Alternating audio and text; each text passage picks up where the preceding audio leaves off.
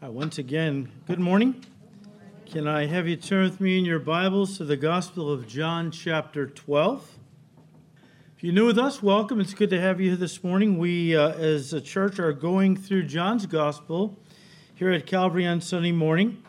And as we have already pointed out, John's Gospel is unique when compared with the other Gospels, Matthew, Mark, and Luke, which are called the Synoptic Gospel. Synoptic means similar. They're similar among themselves. John's Gospel is unique in that almost one half of John's entire Gospel deals with the last week of Jesus' life before his crucifixion, chapters 12 through 19, and half of that focuses on the last 12 hours of his life before the cross. John gives us great detail that the other Gospel writers don't give us, which we're looking forward to studying as we get to those chapters closer to the crucifixion.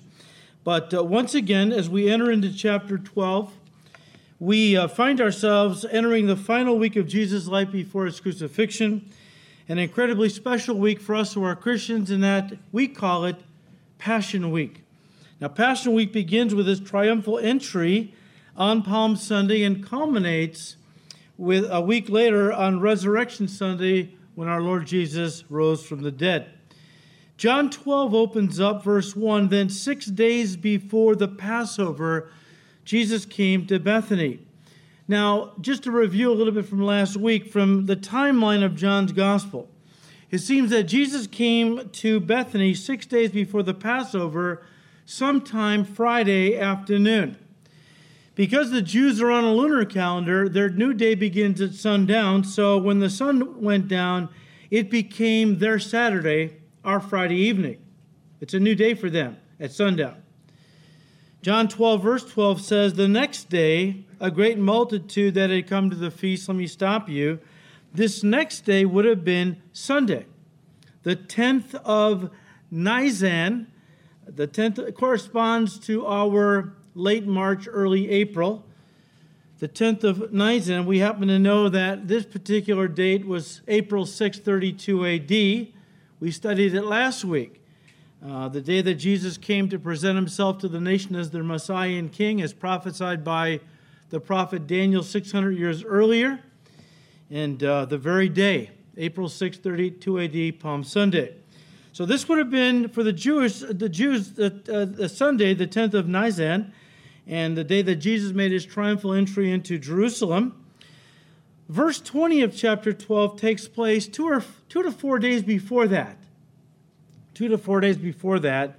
Verse 20 says, now there were certain Greeks among those who came up to worship at the feast. Now, before we go any farther, let me remind you what we looked at last time. And that is that the events of chapter 11 really set in motion much of what goes on in chapter 12. Of course, chapter 11 deals with the death and resurrection of Lazarus, and it was really the resurrection of Lazarus by Jesus that really began to heat things up in the Jewish people's hearts about the kingdom. You have to understand, when Jesus raised Lazarus from the dead, the news quickly spread throughout all of Jerusalem and beyond that the prophet, they knew him as a prophet, the prophet Jesus of Nazareth has just raised a man who was dead and in the tomb for 4 days. I mean, that news was explosive. And it really said, you had some Jews that were on Jesus' side, believed in him. You had a big chunk that didn't believe in him. And there were a good number that were on the fence. Well, I believe this pushed them over onto Jesus' side. How could they deny the power of Jesus Christ? And now many began to think, no, he's not just the prophet. He's the Messiah, and the kingdom is here. Because when Messiah comes, they all believed he would bring the kingdom. So things that were heating up, now they just explode. And so we see that in John chapter 12, verse 1, as things now begin to reach a fever pitch from what went on in chapter 11, chapter 12, verse 1, "Then 6 days before the Passover, Jesus came to Bethany, where Lazarus was, who had been dead, whom he raised from the dead." Jump down to verse 17. "Therefore the people who were with him, when he called Lazarus out of his tomb and raised him from the dead, bore witness. For this reason the people also met him, because they heard that he had done this sign. The Greek word is miracle. In other words, a lot of people came to the feast because they wanted to see Jesus. I mean, now he has been elevated to, celebrity status, although I hate to use that about ministry. We're not celebrities. I don't care if you've got a church of 10,000, 20,000 people. We're servants. We're not celebrities. When pastors begin to think of themselves as celebrities and not servants, things get bad very quickly. So, but there's always going to be groupies. I'm sorry, it's just the way it is. Jesus had his groupies. He shooed them away different times in his ministry. He didn't want groupies. He wanted true disciples. So often he'd turn to them and he would lay something heavy on the line about what it meant to really follow him, and they would be turned off and they would leave. And that would be okay with him. He wasn't looking to build a big following. He was only wanting to build strong disciples, okay? And so you have a bunch of people that heard about the miracle of Jesus raising Lazarus, and so they came to see Jesus and to see Lazarus, okay? I want to see this guy who was dead for 4 days. What does that look like? Of course, it looked fine. I guess Lazarus, no problem, right? Well, this made the Pharisees crazy. First of all, the chief priests, I think in chapter 11, their remedy for this whole deal, because people were coming to Christ in droves because of Lazarus being raised from the dead. The chief priests, their response to this was, let's just kill them both. Okay? And the Pharisees just freaked out. Okay? Verse 19, the Pharisees therefore said among themselves, they're talking about the chief priests, okay? You see that you are accomplishing nothing by listening to these guys that want to now kill both of them. Yeah, give them an opportunity to raise 2 more from the dead, all right? That's all we need. Look, the whole world has gone after him. Okay. You've made things worse, you guys. The whole world has gone after him now. One author provides perspective. He said, and I quote, as the crowd grew in size and interest in the Savior mounted, the Pharisees were beside themselves.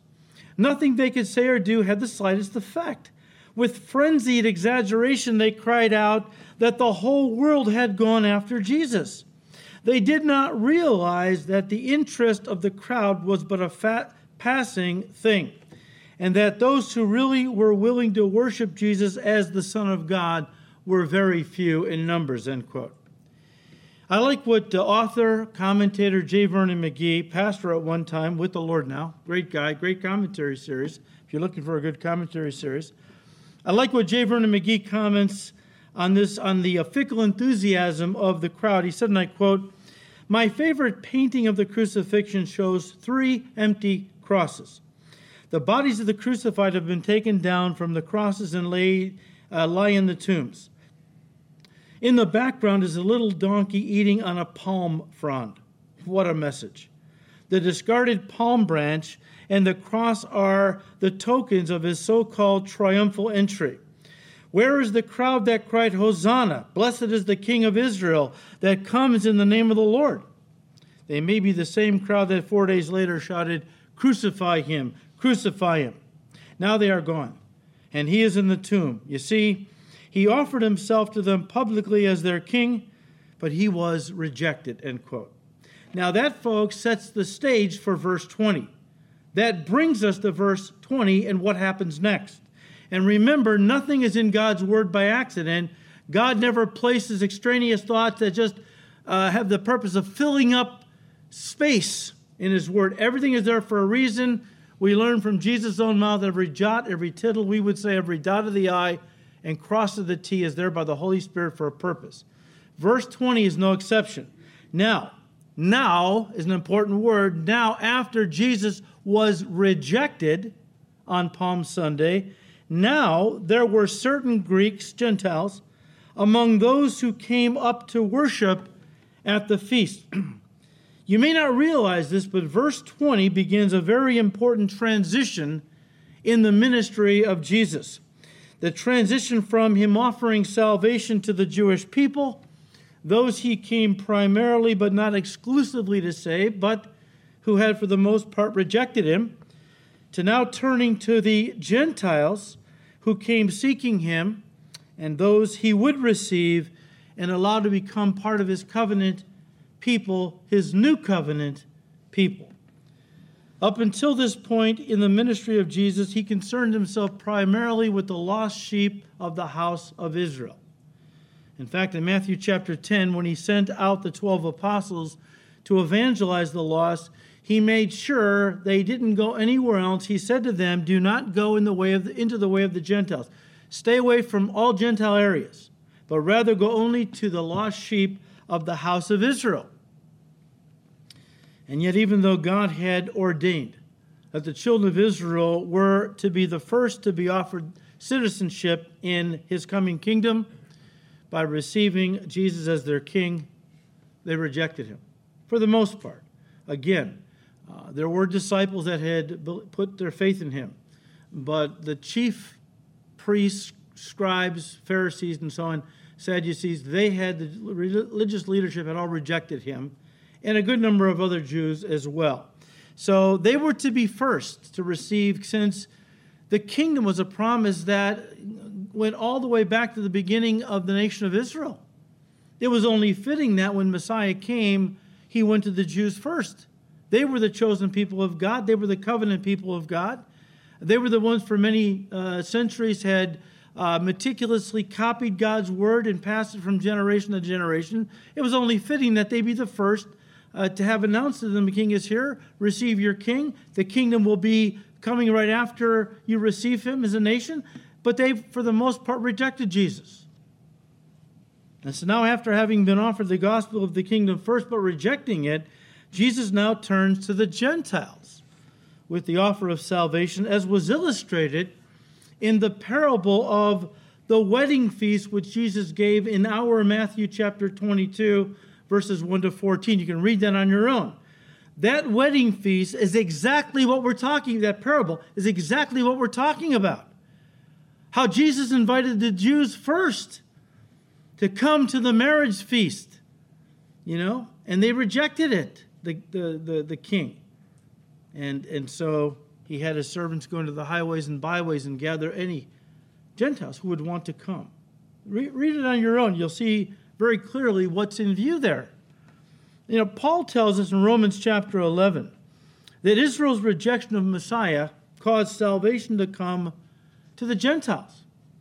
Now, I don't have enough time to have you turn to these. You can write down the references. Let me read them to you. Because when I say Paul the Apostle in Romans 11 tells us that Israel's rejection of Messiah caused salvation to come to the Gentiles, you might be thinking, were the Gentiles an afterthought? No. It might seem that way, but not at all. We know that from these scriptures I'm about to read and many others in the Old Testament. It was God's plan from the beginning to save Gentiles. All the way back when God chose Abram, who later became Abraham, to be the father of a new nation. We know it as Israel, the Jewish people, right? At that time, he was called Abram, and in Genesis 12, verse 3, God said to him, I will bless those who bless you, and I will curse him who curses you. Listen, and in you all the families of the earth shall be blessed. In you, Abram, because from your loins will eventually come Messiah. And he will not just be Messiah to the Jews, he's going to be Savior to the whole world. In Isaiah chapter 42, verse 6, God said, I, the Lord, have called you, speaking of Messiah, talking to Jesus. I have called you in righteousness and will hold your hand. I will keep you and give you as a covenant to the people. Listen, as a light to the Gentiles. It was always God's intention to send Messiah not just to the Jews, but also to the Gentiles. In Isaiah 49, verse 6, we read, Indeed, he says, God is speaking, is it too small a thing that you, Messiah, Jesus, should be my servant to raise up the tribes of Jacob and to restore the preserved ones of Israel? That's, of course, true. Messiah was going to be a Jewish Messiah, but he wouldn't be limited to the Jews. God goes on to say, I will also give you, Jesus, as a light to the Gentiles. that you should be my salvation to the ends of the earth. In other words, that you should bring salvation to all the families of the earth. I'll give you one more, Romans 9, verses 24 to 26. Paul, the apostle, says in verse 24, even us whom he called not of the Jews only, but also of the Gentiles, as he says also in Hosea, I will call them my people who were not my people, and her beloved who was not beloved. And it shall come to pass in the place where it was said to them, you are not my people, there they shall be called the sons, the daughters of the living God. He's talking about the Gentiles, who initially were not his people, but under the new covenant would become his people. You see, in John 10, Jesus had affirmed this very thing when he said in verse 16, and other sheep I have which are not of this fold, them also I must bring, and they will hear my voice, and there will be one flock and one shepherd. The other sheep mentioned in verse 16, which were not of this fold, not of this fold meaning the fold of Israel, the other sheep is a reference to Gentiles, whom he would gather to himself and make one flock consisting of both Jewish and Gentile believers. We call it the church, right? The church.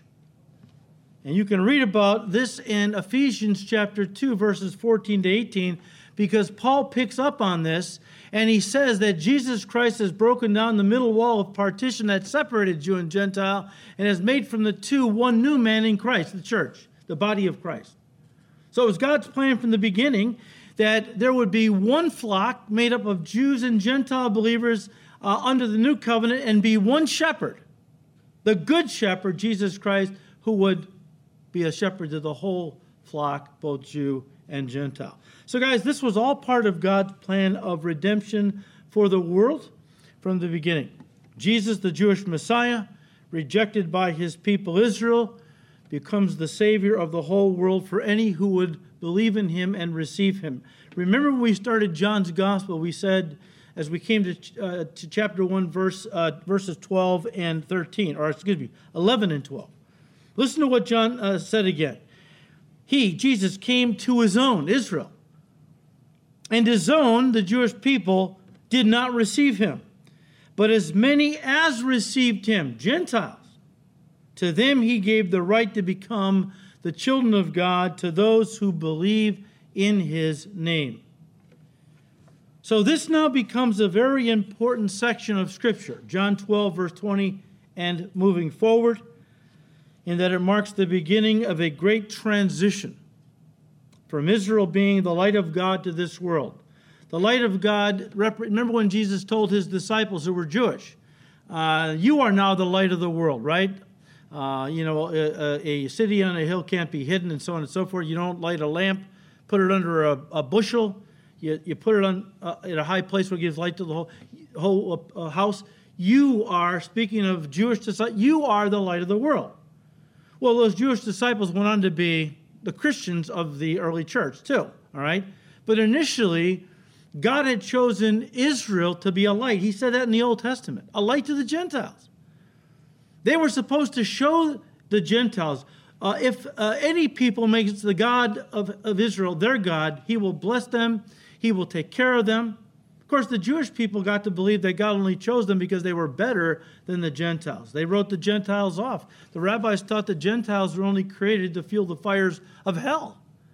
I mean, you're not going to win too many people with that kind of an attitude. So they kind of blew it. And they fell into exclusivism where it's like only us. Only God loves us. They actually taught that. God only loves the Jewish people. And so they weren't being a light. And so and now they reject their own Messiah, who was the light of the world himself. So now we're transitioning from Israel being the instrument, a light to the world, to now Gentiles who are going to become the new light to the new instrument of God to bring God's truth, God's light, the gospel, to the whole world. We know the church began technically, officially, Acts chapter 2 on Pentecost. And that's when the church was born. And it picked up the command of our Lord and Savior when he said, go into all the world. You start with Jerusalem, then go to Judea, Samaria, and unto the uttermost parts of the earth. The Gentiles, because initially the church was predominantly Jewish believers, but eventually became predominantly Gentile believers. And but going into all the world. We know that Paul the Apostle, in talking to the Philippians, they were as a Gentile church at Philippi for the most part. And here's what he tells them, right along what we're talking about. In Philippians 2, verses 14 to 16, he said, do all things without complaining and disputing. People say, well, how is it exactly I'm a light? Here it is. How exactly can I be a light? Well, here Paul's telling you, right here. Stop complaining. Stop fighting. Church, stop bickering, coming against each other and all this nonsense. And let's start coming together in unity, filled with the love of God. Go out and reach the lost like we're supposed to do. He says, do all things without complaining and disputing, that you may become blameless and harmless, children of God, without fault in the midst of a crooked and perverse generation among whom you shine forth as lights in the world. There's a lot of people that come to church because God's tugging on their heart, and they come to a church like a lot of the Gentiles came to the temple in the Old Testament. Even in Jesus' day, we talked about this. Because God was tugging on their heart, and they wanted to check out the God of Israel.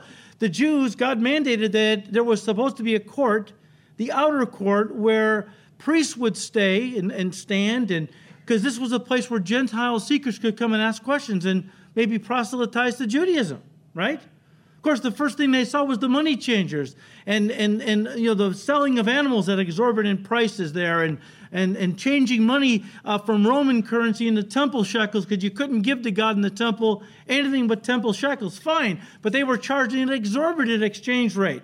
So the first thing that people saw when they came to the temple area was all this corruption, all this greed. Same thing a lot of people see when they first come to many churches. The pastor incessantly is talking about money, money, money, money. It's incredible. And all the other things that go along with it. I don't even want to. All right. Years ago, we had a young lady who was friends with somebody whose family went to another church.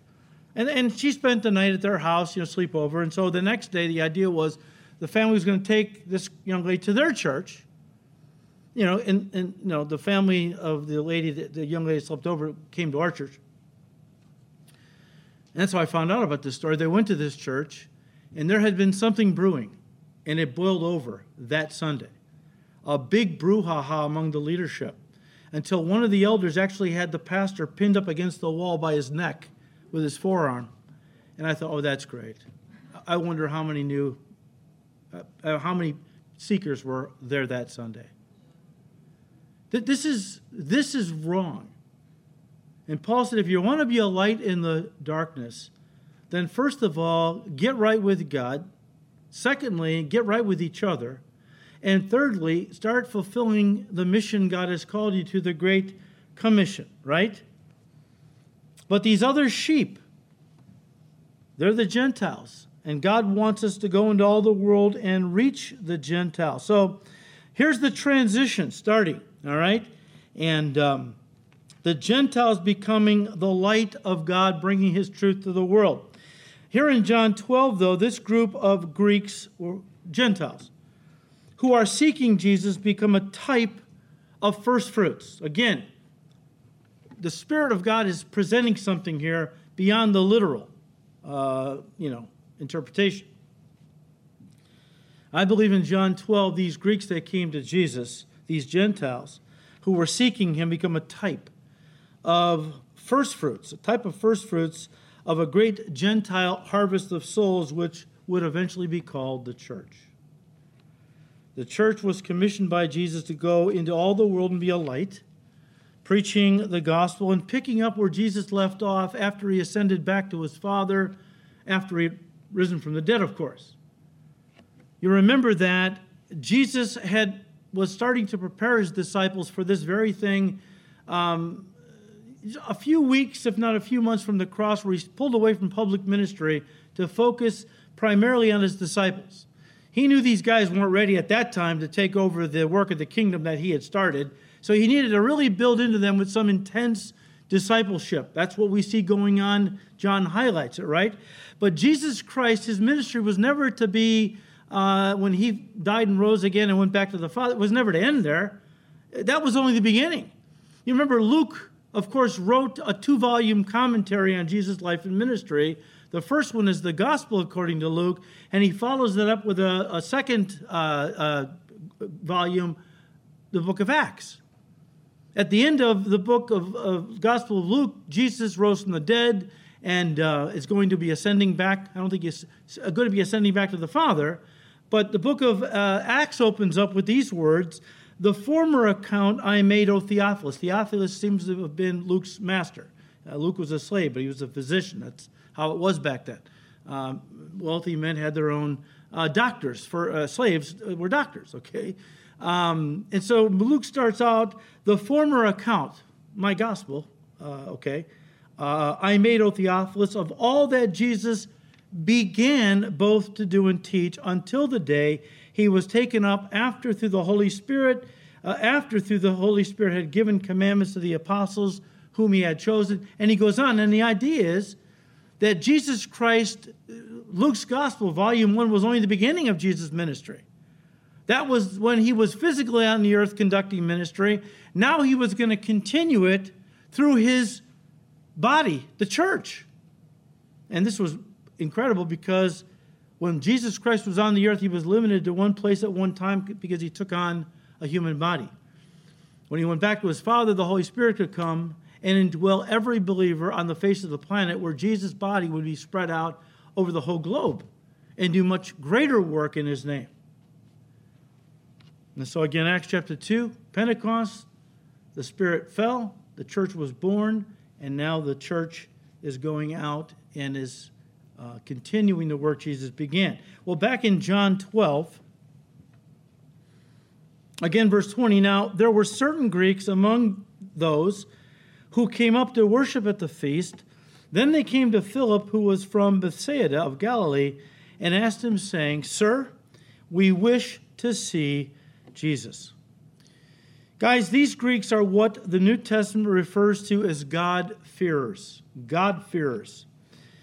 A group of Gentiles who loved the God of Israel and were sympathetic to and supportive of the Jewish faith, yet they had not proselytized to Judaism. They had not been circumcised and were not living the strict Jewish life that a true Jew had to live, obeying laws and ceremonies and so on. But these were very religious people who had come to believe in the God of Israel, okay? The Roman centurion Cornelius fit into this category. Let me read to you out of Acts 10, verses 1 and 2. It says, "There was a certain man in Caesarea called Cornelius, a centurion," which means he was a ruler or an officer over 100 men. So in Caesarea was a man called Cornelius, a centurion of what was called the Italian regiment, a devout man, and one who feared God. That's where the term God-fear comes in. One who feared God with all his household, who gave alms generously, and alms was a gift of money to the poor. So he helped poor Jewish people because he loved the God of Israel, and therefore he would love his God's people. So he'd give money to poor Jewish people that had no other way of making a living or surviving. Devout man feared God with all his household, gave alms generously to the people, and prayed to God always.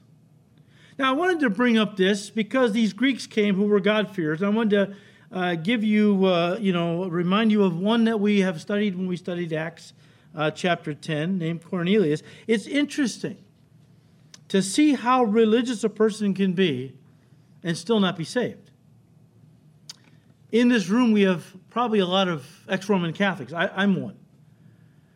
And you probably have many who are in your family who are still Roman Catholics. You might even have a few that go to Mass every single day of the week. There are Catholics who are so devout, they will go to Mass every day of the week. They will keep feast days, holy days. They'll light candles constantly, pray the rosary every day, and so on.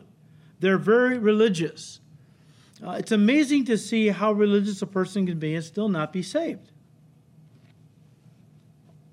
Certainly Cornelius was sincere in his obedience to God's law, in his fasting, and in his generosity to the Jewish people, no doubt about it.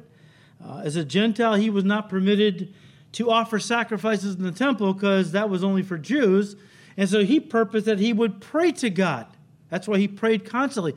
That was his sacrifice he was offering to God. And it could be he had read what in our Bibles is Psalm 141, verses 1 and 2, which talks about our prayers ascending as incense before the throne of God as a sacrifice. And maybe that's where he got it from. I don't know. But in every way, he was a model of religious respectability, and yet he was not a saved man. Now, we know that because religion and sincerity does not get a person into heaven. We know that from John 3, when a very religious guy, and I think he was a decent guy, Nicodemus, certainly he was a Pharisee, and not all the Pharisees were hypocrites. He wasn't a hypocrite. He comes to Jesus one night and says, we believe you're the Messiah, a man sent from God. Nobody could do the works that you do unless God is with him. We have come to believe, a group of us, that you're the Messiah. And Jesus just cuts to the chase and says, Nicodemus, nobody is going to see the kingdom of God unless they are first born again. Nicodemus was taken back. Said, well, Master, how can an old man like me crawl back into his mother's womb and be born a second time? Jesus says, no, you're not understanding. That which is born of the flesh is flesh. That which is born of the Spirit is spirit. You have to undergo two births to get to heaven. One physical, we all qualify, and then the other spiritual, where you receive Jesus into your heart and you are born of the Spirit, connected to God in this vital union of communion that all the religion in the world can't connect you to Jesus with. You have to be born of the Spirit. I said the first service, we've said it before, let me say it again. You cannot join the Church of Jesus Christ. You cannot join the Church of Jesus. Nobody can. That doesn't mean you can't join a church. That doesn't mean you can't go down the road and join X church on, Y corner. I'm just saying you can't join the true church of Jesus Christ, the body of Christ. You have to be born into it. That's the thing a lot of people don't understand.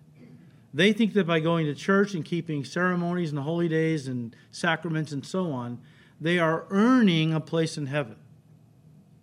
And Jesus talked to one of the most religious men in Israel, Pharisee, Nicodemus. They were very zealous for the Judaism. And he said, not even you, Nicodemus, can ascend to heaven by your good works. That's why the Son of Man has come down from heaven, to meet you where you are, to tell you what you need to do to be saved and to get to heaven. And I'm paraphrasing now. Believe me, put your faith in me, and the Holy Spirit will place you in my body, the church, the true church. And someday I'm going to come for that group, that body. We call it the rapture. Someday the Lord is coming for his church. We don't have to worry about how we get to him. He's coming to get us.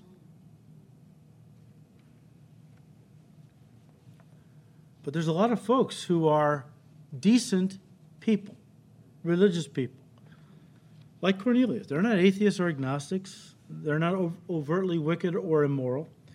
They are loving people, good parents, faithful spouses, law-abiding citizens who believe in God, and yet really don't understand what it means to be born of the Spirit and heaven-bound. They may think they know. I thought I knew until I started reading the Bible. Then I realized I had been falsely instructed. I'd been given religion, and God wants a relationship. In the Great Commission, Jesus commanded that we go to them, right? Go into all the world and preach the gospel to the lost, right? In the Great Commission, Jesus commanded that we go to them, but sometimes they come to us, as John 12 teaches. Are we ready? Are we ready? You know, Peter said, 1 Peter 3:15, sanctify the Lord God in your hearts. In other words, draw away from the world. Too many Christians have this strange relationship with the world. They want Jesus and the kingdom of God, but they still want the world. They're kind of stuck between two kingdoms, two worlds. Peter is saying, look, if you want to be ready, when people come to you and want to know how to get to heaven, first thing you do is get your life right with God. Stop playing Christian, stop being carnal, stop being worldly, draw away from the world, sanctify yourself, which means set apart yourself to God exclusively. That's the first step. Sanctify the Lord God in your heart and always be ready to give a defense. The Greek word is apologia. It's a Greek word that means to present your case in a court of law. People are coming to you and they want to know what makes you right. Why are you a Christian and not a Buddhist or a Muslim or something else? Now you got to present your case. Why you believe that Christianity is true and Jesus Christ is the Savior of all mankind. You have to know what to say. And now's the time you practice on your own. You practice by yourself, getting certain questions from unbelievers. And how would you respond? Be ready that when somebody asks you for a reason of the hope that is in you, you're ready to go. You're going to give them that reason. You're going to do it with humility, though, he says. Humility. Don't, cocky and know-it-all, proud, arrogant. No. Humility, humbly. Share the gospel with them. Again, verse 21. Then these Gentiles came to Philip, who was from Bethsaida of Galilee, and asked him, saying, Sir, we wish to see Jesus. I saw this years ago, and I've kept it. I think it's good. One commentator said, and I quote, in L.A., there is a church called the Church of the Open Door. On the back wall were only the pastor, preacher, or speaker standing at the pulpit could see it was a sign that read, Sir, we would see Jesus. Well, that's the King James translation. It comes out of John 12:21. Sir, we want to see Jesus. New King James, we wish to see Jesus. The author says, J. Vernon McGee, who pastored there at one time, said he would have liked to put a sign on the pulpit that only the congregation could see. And that sign would read, Galatians 4:16, have I therefore become your enemy because I tell you the truth? Of course, he never did it. They probably wouldn't have appreciated it. The author goes on, we can commend these Greeks for wanting to see Jesus. The Jews would say, we want to see a sign. But these men said, we want to see Jesus. There's no record that Jesus did talk with these men. I think he did. I think it's coming up. You'll see it.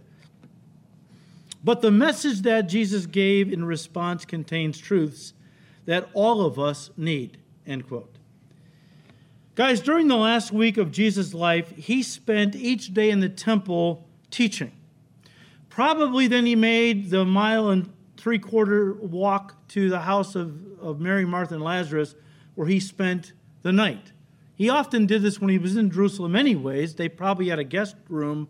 They were a wealthy family. Probably had a guest room that Jesus stayed in when he was in Jerusalem ministering. And I'm almost positive that every day spending all day in the temple teaching that last week, he would then retire to their house to rest, sleep, and then come back as it was in close proximity of the temple. These Greeks came to Philip probably because they knew he was one of Jesus' disciples. That wasn't, that was common knowledge. But also knew he was from Bethsaida. That was an area up in the Galilee, around the Sea of Galilee, and it was a predominantly Gentile area. So they're looking to connect with somebody. Well, Philip, he's a disciple. He's from a Gentile area, and his name is Greek. Philip is a Greek name. So they figured, well, let's go to him. Okay, let's try him. Yet Philip, notice, doesn't take them directly to Jesus himself. Instead, he takes them to Andrew, Peter's brother, to find out what he should do. Andrew eventually winds up taking the guys, and Philip tags along to Jesus, all right? What was the problem? Well, I don't think we should read too much into it. I think the simplest explanation is that Philip was unsure of how to handle these Gentile seekers. You know, the words of his Lord Jesus Christ were ringing in his ear. When he sent us out, he said, don't go into the way of the Gentiles, right? Don't go into any Gentile areas, and don't even go into the city of the Samaritans, Matthew 10, verse 5. Also in Matthew 15, verse 24, the Lord said that he was sent. Jesus said, I was sent only to the lost sheep of the house of Israel. So the idea is Philip was a little nervous about what to do here. He didn't want to get in trouble with the Lord. You know, he didn't want the Lord to be upset with him. He's bringing Gentiles to Jesus, right? So he comes to Andrew. And Andrew was Simon Peter's brother. And Peter and Andrew were a little more, what's the term? Aggressive, take charge kind of guys. You know, I mean, Philip was a little more laid back, shy maybe. And so, Andrew, what should we do? Come on, let's go. You want to see Jesus? Let's take him to Jesus. Right? It's like the morning of the resurrection when the girl said the tomb is empty, the stone's been rolled away, and John and Peter ran to the tomb. John, being the younger guy, got there first, and he doesn't want to go in because it's Passover. You can't come in contact with a tomb. You're going to defile yourself. His upbringing kicks in, right? Finally, Peter comes up, you know, and he goes right in. He didn't care. Went right in. He was a kind of a take charge kind of guy, you know. And I think that's what was going on here. But even though that was probably the literal interpretation, I do believe, guys, there was a spiritual application to this incident. One that one of the commentators I enjoy reading because he sees things that a lot of other commentators don't. Arthur W. Pink. I think he kind of nails it. Let me read it to you. He said, and I quote, "They supplicated Philip, making known their wish and asking if it were possible to have it granted, saying, 'Sir, we would see Jesus,' or more literally the Greek says, 'Jesus we desire to see.' At the very time," and I really thought this was good, "at the very time the leaders of Israel sought to kill Jesus, the Greeks desired to see Jesus. This was the first voice from the outside world, outside of Judaism, Israel. This was the first voice from the outside world which gave a hint of the awakening consciousness that Jesus was about to be the Savior of the Gentiles as well as the Jews," end quote. All right, a little more we'll need to close and pick it up next week. But verse 23, Jesus answered them saying, and I think he's answering the Greeks and the Jews that were standing there. Jesus answered them saying, "The hour has come that the Son of Man should be glorified." The Son of Man should be glorified. Now, this is a very important passage for us to understand, guys. And it all happens to hinge on the request of these Gentiles to see Jesus. First, Jesus talks about his crucifixion, which he strangely refers to as his glorification. We would have expected him to say, "The hour has come that the Son of Man should be crucified." But Jesus always saw beyond the cross to the glory that would follow. In Luke 24:26, as he appeared to a couple of disciples on the road to Emmaus the afternoon after his resurrection, he said to them, Luke 24, verse 36, "Ought not the Christ to have suffered these things and to enter into his glory?" I had to suffer the cross to enter into glory, is the idea. In Hebrews 12, verse 2, Paul says, "Looking unto Jesus, the author and finisher of our faith, who for the joy that was set before him," the glory, "endured the cross, despising the shame, and has sat down at the right hand of the throne of God." The point I wanted to bring out is that the cross was never the end, but was always intended to be the means to an end. There's a lot of Christians who look at the cross as the end, as the instrument that brought us salvation, and that's a wonderful thing. I'm not putting that down. They're stopping short, though. That's not what God intended when he had Jesus go to the cross. The cross was a means to an end, and that end ultimately was that God had to save people before he could turn them into true worshipers who would worship him in spirit and truth for all eternity. We see this in Revelation chapter 5, the redeemed in heaven at this point, as John sees this vision, surrounded all around the throne of God, singing his praises. You have redeemed us. And they're praising, we're praising God, right? That was the end God intended. I know that people say, well, why did Jesus die on the cross? Oh, to save me from hell. Well, that was a necessary prerequisite and a very wonderful byproduct. But if God's whole purpose in Jesus going to the cross was to keep us from going to hell, I got a better solution. Don't create anybody in the first place, then nobody goes to hell. You understand what I'm saying? If that was God's intention, was to, in saving people, was just to save them from the fires of hell, if that was it, not wanting people to go to hell, don't make anybody, then nobody goes to hell. Again, the point was the cross was a means to an end, and the end was to gather to himself a community of true worshipers who would worship him forever and in spirit and in truth.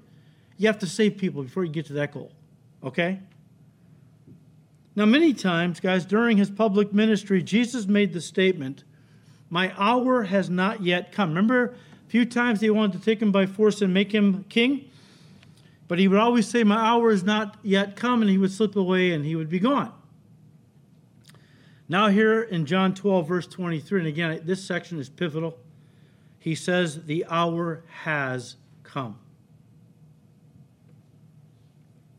To explain the necessity of his death in producing much life, many souls for the kingdom, he uses an illustration from something they were all very familiar with, farming. Verse 24, most assuredly I say to you, unless a grain of wheat falls into the ground and dies, it remains alone, but if it dies, it produces much grain. Very simple illustration. They would have all known immediately what he was talking about. Of course, if you're farming, you take a grain of something like wheat, you have to bury it in the ground where it dies, it germinates.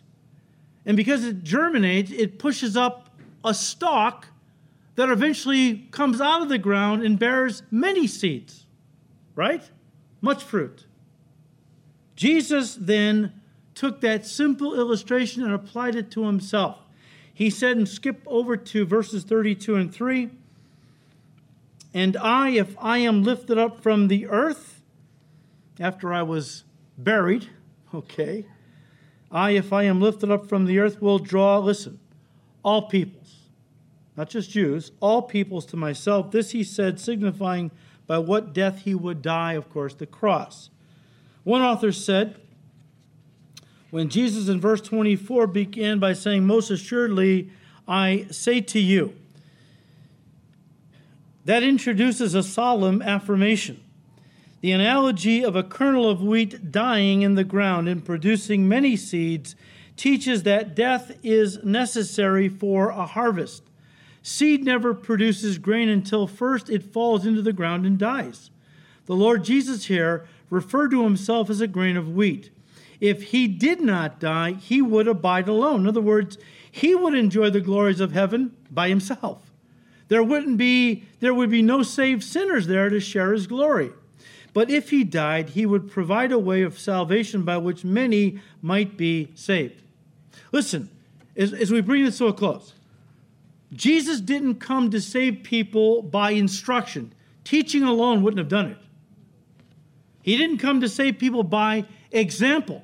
He lived a wonderful example, but that in itself wouldn't have been enough. I mean, he didn't say, if you try to live the life that I have lived and follow in my steps, you'll be saved. He didn't say that. Because you get saved first, and then you receive the power of the Holy Spirit to follow Jesus. There's a lot of religious folks who think, I'm going to follow Jesus because I want to get to heaven. I want to be saved. You get the order reversed. Come to Christ, receive him, get saved, and he'll fill you with his Holy Spirit, and that will give you the power to live for Jesus and follow him the rest of your life. We can't begin to follow Jesus until he first comes into our hearts by faith and gives us power to live for him. Jesus had to suffer. He had to suffer and die before people could be saved. If Jesus hadn't died, again, he would have remained alone.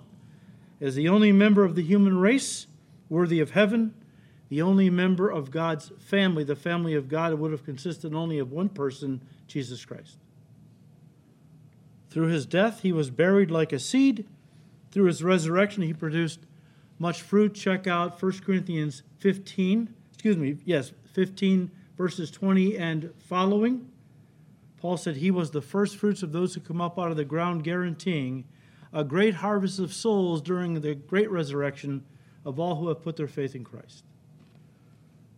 Guys, to believe salvation is possible any other way apart from Jesus Christ dying for us, if a person believes they can get to heaven by just being very religious and very moral, well, as Paul said in Galatians chapter 2, Christ died in vain. If righteousness could come through the law, keeping religious rules, rituals, and so on, then Christ died in vain.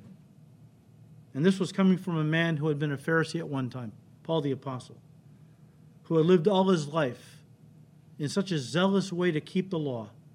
He said, when I realized that to get to heaven I had to put my faith in Jesus, all my works, religious works, I considered nothing but dung to embrace the knowledge of Christ, who alone could give me the eternal life and the place in heaven I had always longed for, but could never achieve through religion. All right, we'll leave it there. I didn't want to leave it there. I have more pages. I think it's enough right now. So come on back, because there's some things I didn't get to that really are, I'm calling this, I got to call it part one now. I'm calling this message Dying to Live. I didn't even get to that part yet, but I'm going to throw it out to you so it's on your mind coming back next week. The message is called Dying to Live. What does that mean? It's one of those Christian paradoxes, and you'll find out next week what that means. Right? Father, we thank you for your great love wherewith you loved us. Thank you, Lord, for sending your Son, who died in our place. Lord Jesus, no man took your life from you. You gave it freely for the sheep. Thank you, Lord. And Lord, give us grace as we meditate on, this is our portion of the Gospel of John, where now the Lord is turning to Gentiles and giving them the responsibility of now taking the light of his truth, God's truth, to this world. Give us grace to do that very thing. And we thank you, Lord. We ask you to keep blessing these studies in your word. We ask it all in Jesus' precious name. Amen.